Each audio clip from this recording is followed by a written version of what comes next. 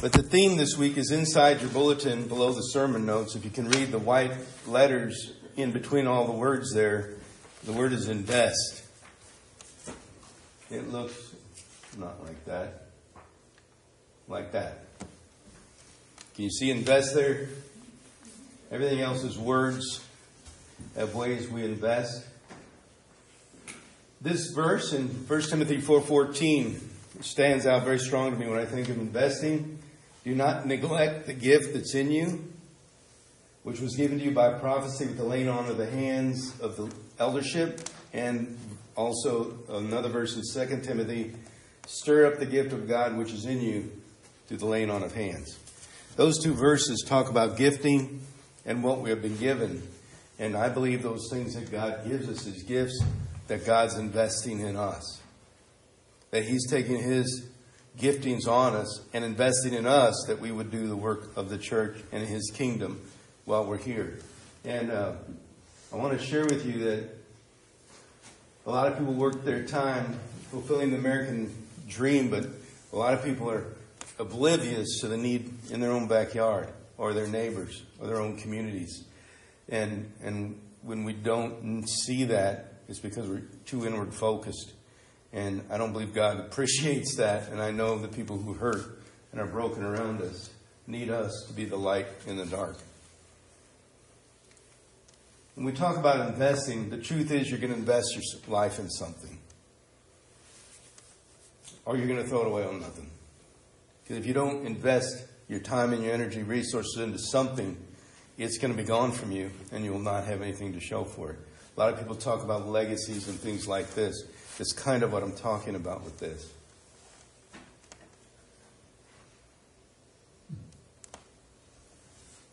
God has given you the giftings you have, even if you question them.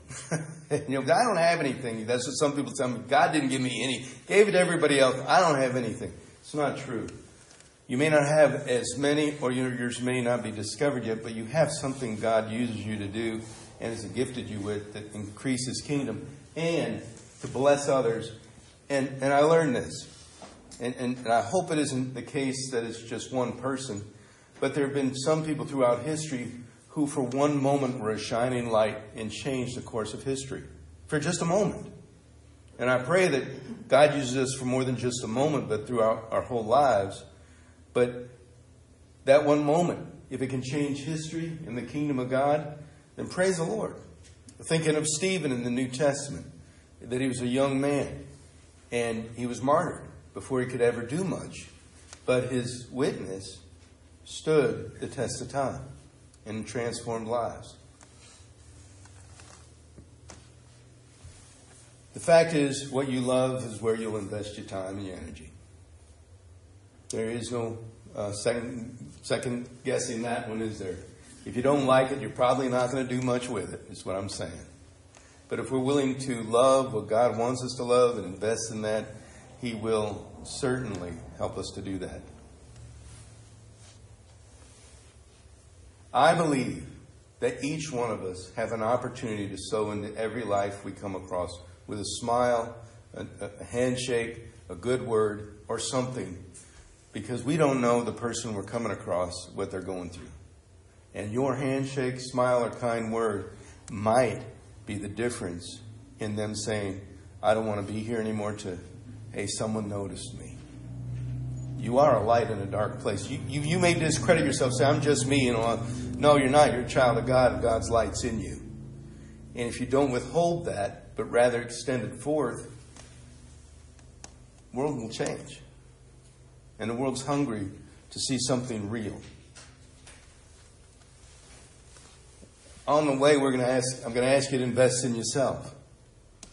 In prayer, Scripture, taking care of what's your responsibility in life to do that. But also, at the same time, to invest in others. Over the first few weeks of this sermon series throughout the year, I'm going to talk about why. I'm going to talk about what. And then I'm going to talk about how. So it's practical, it's repeatable, and you can share it easily. Because God's gifted us. And we've got to know how He did it, why He did it, and how we can implement that in the world around us. In practical, easy to implement terms so that we can share with other people how they can do it as well. And so I've been working on ways to do that, and I've planned out most of the year of how to make that happen in ways that we can make two things happen. Number one, our community grow and our church. Because I believe as we invest in God's kingdom, He will invest people into us here. And I believe that some of the things that we're going to learn this year of how to grow our church together will work wonderful if we're invested. So as the first screen on front of the bulletin says, what type of investor are you? What do you invest in? What are you willing to invest in? What are you willing to do for the kingdom of God? Our theme is invest. Because we're going to invest in something. My call in my heart is let's invest in God's kingdom, each other, our communities, our families, and the opportunities God gives us to share Himself with others. Sound like a plan? Sound good? I'm excited about it. Obviously, there's a whole bunch that goes with that, and there's a whole bunch of resources out there. I will say this. Last year, God's been working with me through a pastor who's excellent at church growth, how to make churches grow. And I've got another resource now that teaches me how to be an evangelist in better ways and teach others how to do that. So I've been working all last year for this year. And God's been preparing us for this year. So I've been excited about 2024 to kind of flip over so I can start implementing some of those things with us.